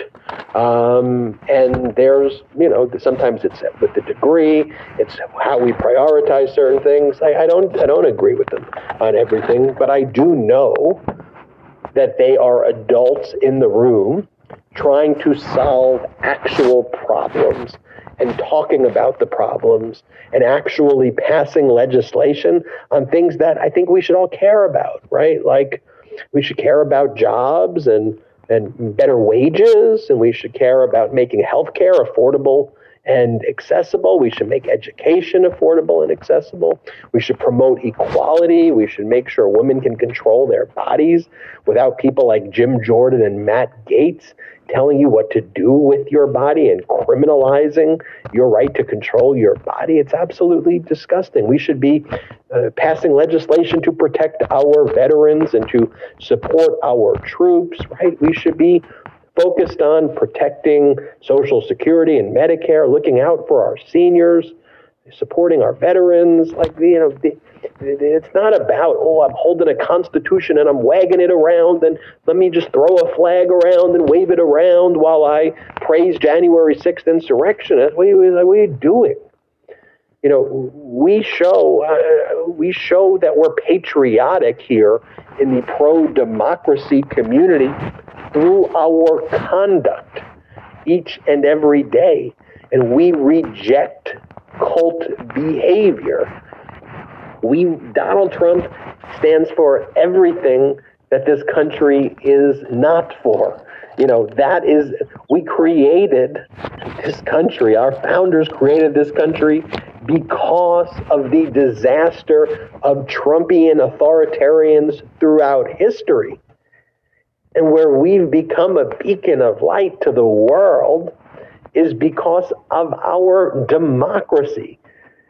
And now you've got this really dangerous mix of a Republican Party that's given up on democracy, fueled as well or supported or bolstered by propaganda media from the Marx and from right-wing fascist families that don't give a crap about our democracy either. And they view, by the way, they don't give a crap about capitalism either. They want a Putin-style oligarchy where they could just get all the benefits handed directly to them, the way it goes on in Putin's Russia, the way it happens in North Korea, the way it's happened in dictatorships in the past. And so this confluence of factors also happens, though, at the same time the Dominion trial is set to take place in next month. I think that the lawyers for Dominion have done such a good job on behalf of democracy, on behalf of truth. And you see the dominoes as they continue to fall. We talked earlier about Alvin Bragg and the dominoes falling there, as by pursuing justice, those forces against justice rear their heads and show you who they are, right? And as Dominion just very basically pursues the truth, the facts, right? The people on Fox don't believe anything they say. They're not just fascists, they're cowards, they're liars. They say one thing and then behind the scenes they mock their viewers. They mock Republicans. They mock the modern day Republican Party. They're embarrassed by them. They just do it for money. I hate them. They just do it for money. And the dominoes continue to fall there as well. And an amended complaint was filed by, I think her name is Abby Grossberg, who's a former producer on Tucker. As of last week, she was still a producer. She got fired after she brought her initial lawsuit last week, so she filed an amended complaint on Monday for retaliation for being fired. And in connection with the lawsuit, she attached what's called an errata sheet. Errata, E-R-R-A-T-A. That's an errata to her deposition. And her deposition was taken back on September either 12th or 13th or 14th of 2022.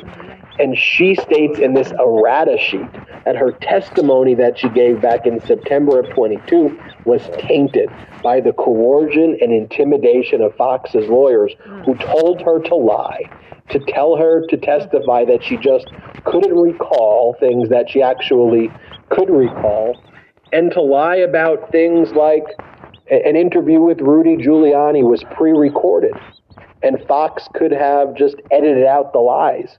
But she was told to lie, she alleges, by Fox lawyers to say it was live to tape, and it couldn't be edited out. Pretty critical material stuff. So she's saying, look, they intimidated me, they threatened me, they gave me this horrific advice, and she's calling out Fox. And that's the thing, too, though. She was part of this machinery of disinformation. But eventually, what they all realize, too, is the old adage that then they come for you. Then they come for you. And I saw it on, I think, MSNBC, where I'll find the guest. They go, Mike Pence is probably the whitest guy there is. And Donald Trump came for Mike Pence to kill him. And so if they came for Mike Pence, you don't think they're going to come, you don't think they're going to come for you? And they will always come for you. They will always otherize you. If you're not a member of the cult, you are a rhino. They call you a uniparty, whatever. They call you total scum. They dehumanize you. And that's why integrity matters. The truth matters. Our democracy matters.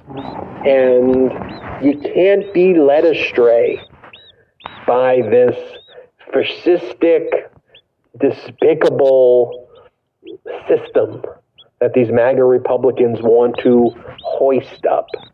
They'll come for you. They'll cannibalize each other. And look, as we do mark 1 million subscribers here at the Midas Touch Network, I am relieved.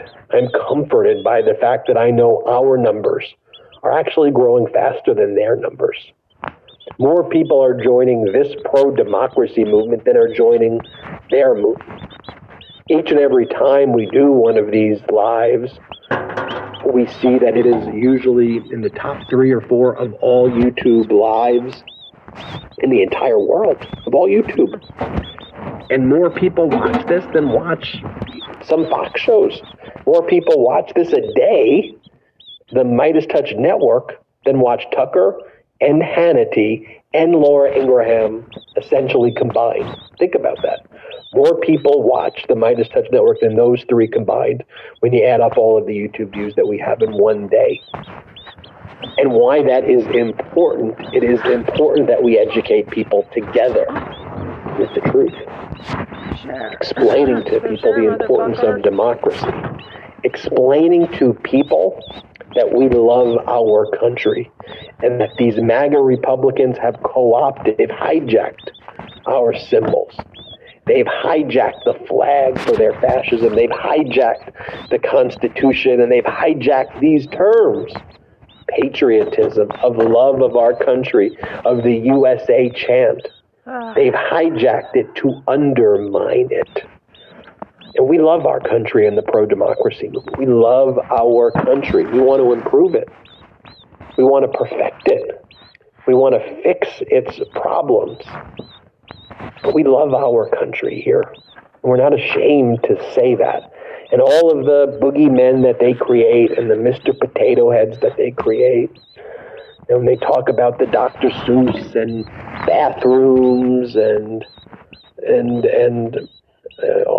ovens and washing machines and whatever the fake outrage machine they want to create, they want to keep their people fearful. Want to keep their people scared. They want their people to think, oh, the Democrats and everybody else, they're out to get you. They're out to get you. Meanwhile, the Murdochs, the OANs, the Bannons, quite literally are picking the pockets, are mocking their base, are exploiting their own people for money, for Putin. For what? For what? And I'm so enthused that we're all rising to the moment together. And none of this, and I mean none of this, is possible without you watching this. You watching this? Look, I'm honored that I get to do a show with my brothers every day. I get to have this network where I have such incredible contributors, and I get to have fun doing it. I get to smile. I get to laugh. I get to joke. I also need to get very serious too, and we need to have that balance. But none of this happens without you. And what the future is, what the future holds, is up to you. It's up to the movement. It's up to the pro-democracy community. It's up to you. We can't wait for whoever. Jack Smith is great, or Alvin Bragg this, or Fani Willis, or Letitia James, or Biden, or whoever. We collectively, we the people are the difference makers. And that's what 1 million subscribers means to me. 1 million subscriber means to us the great work that you've done. Your contribution to democracy. Your support is invaluable, and so I say thank you from the bottom of my heart. You already take it away. Shout out to the Midas Mighty! Yeah, that's beautiful. They totally deserve it.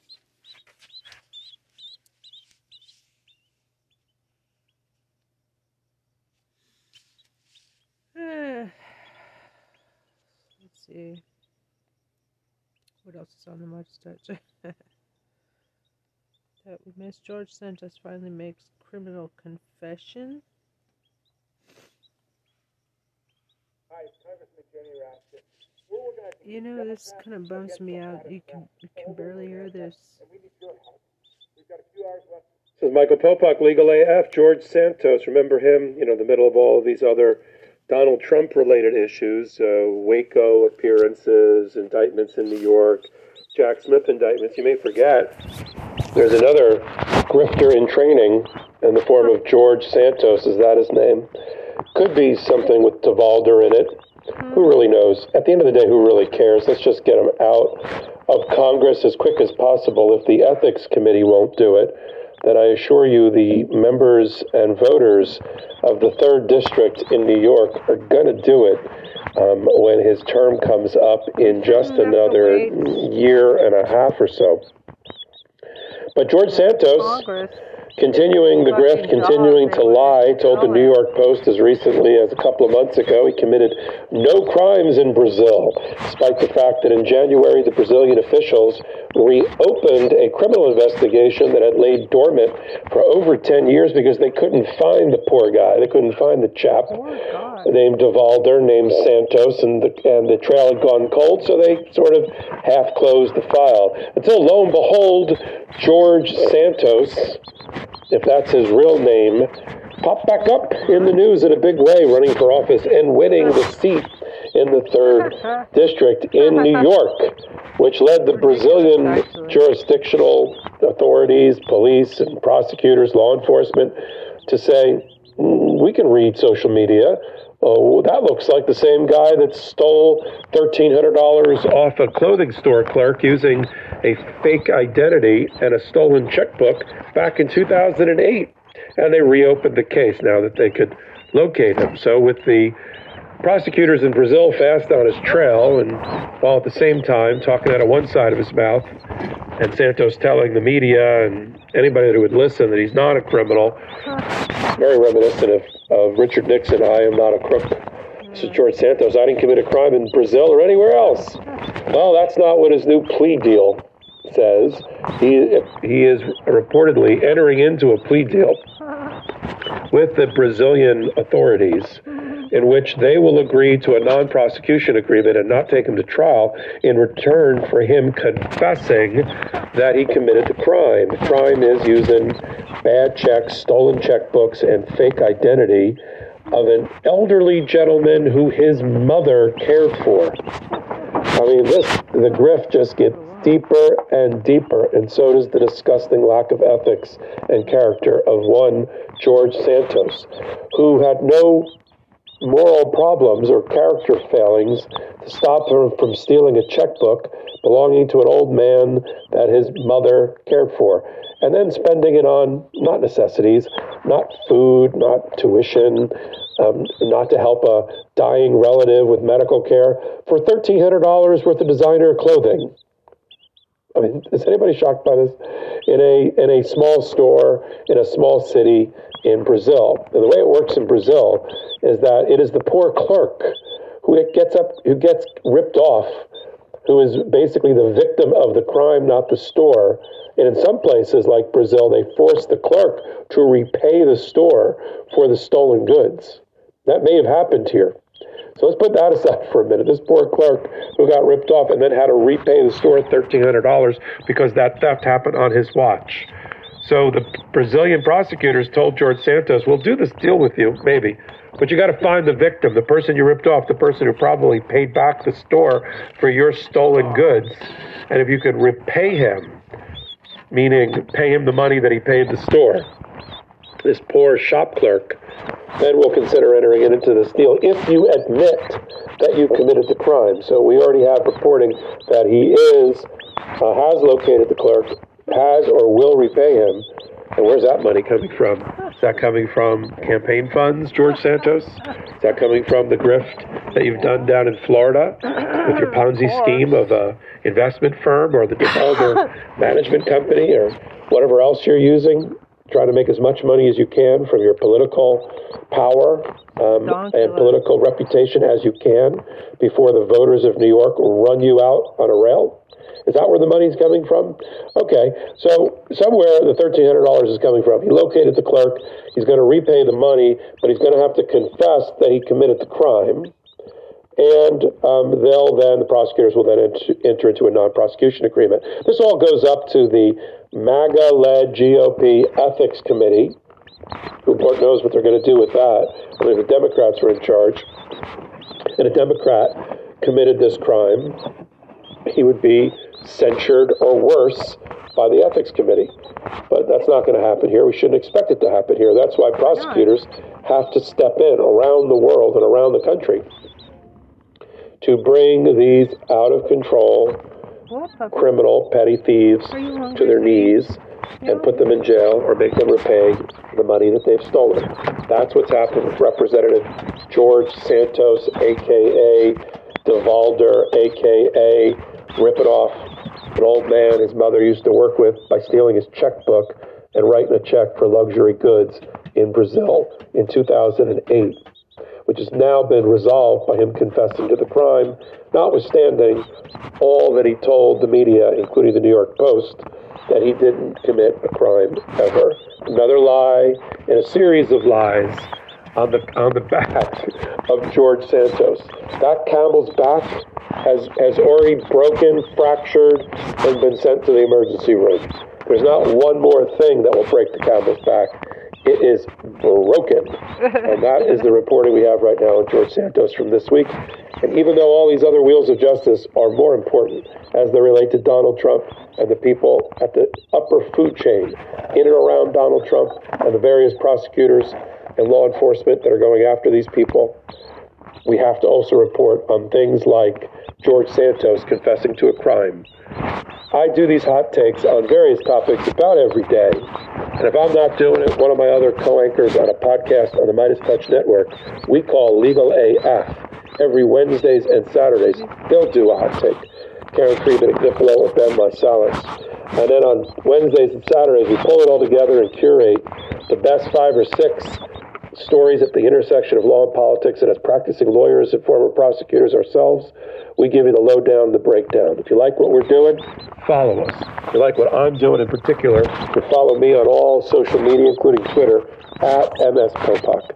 Michael Popak, Legal AF reporting. Our blue wall stopped the red wave and election deniers got denied election.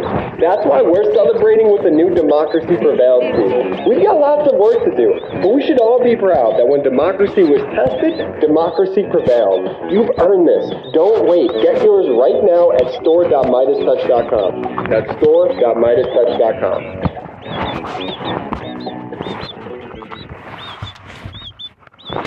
When you shop Wayfair, you can't help but show off. It's impossible to keep the deals to yourself. We save so much with Wayfair, we've got to buy. Wayfair, show off your big deals.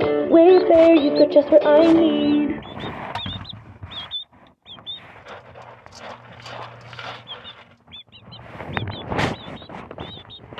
Fred Smith here told us that B&H Photo helped change his life. Fred, tell us your story. I was a fitness instructor in Atlanta, and I transferred to New York, March 13, 2020, right as the city went under lockdown.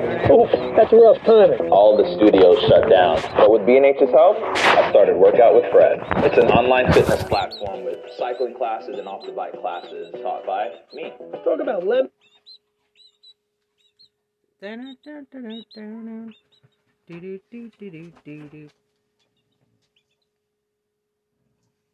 42 minutes ago that was posted.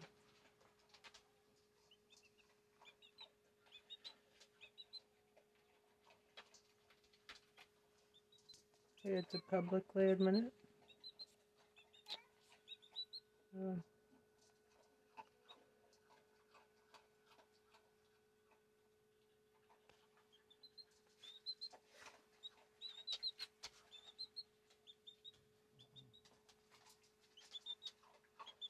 Indiscriminate killings.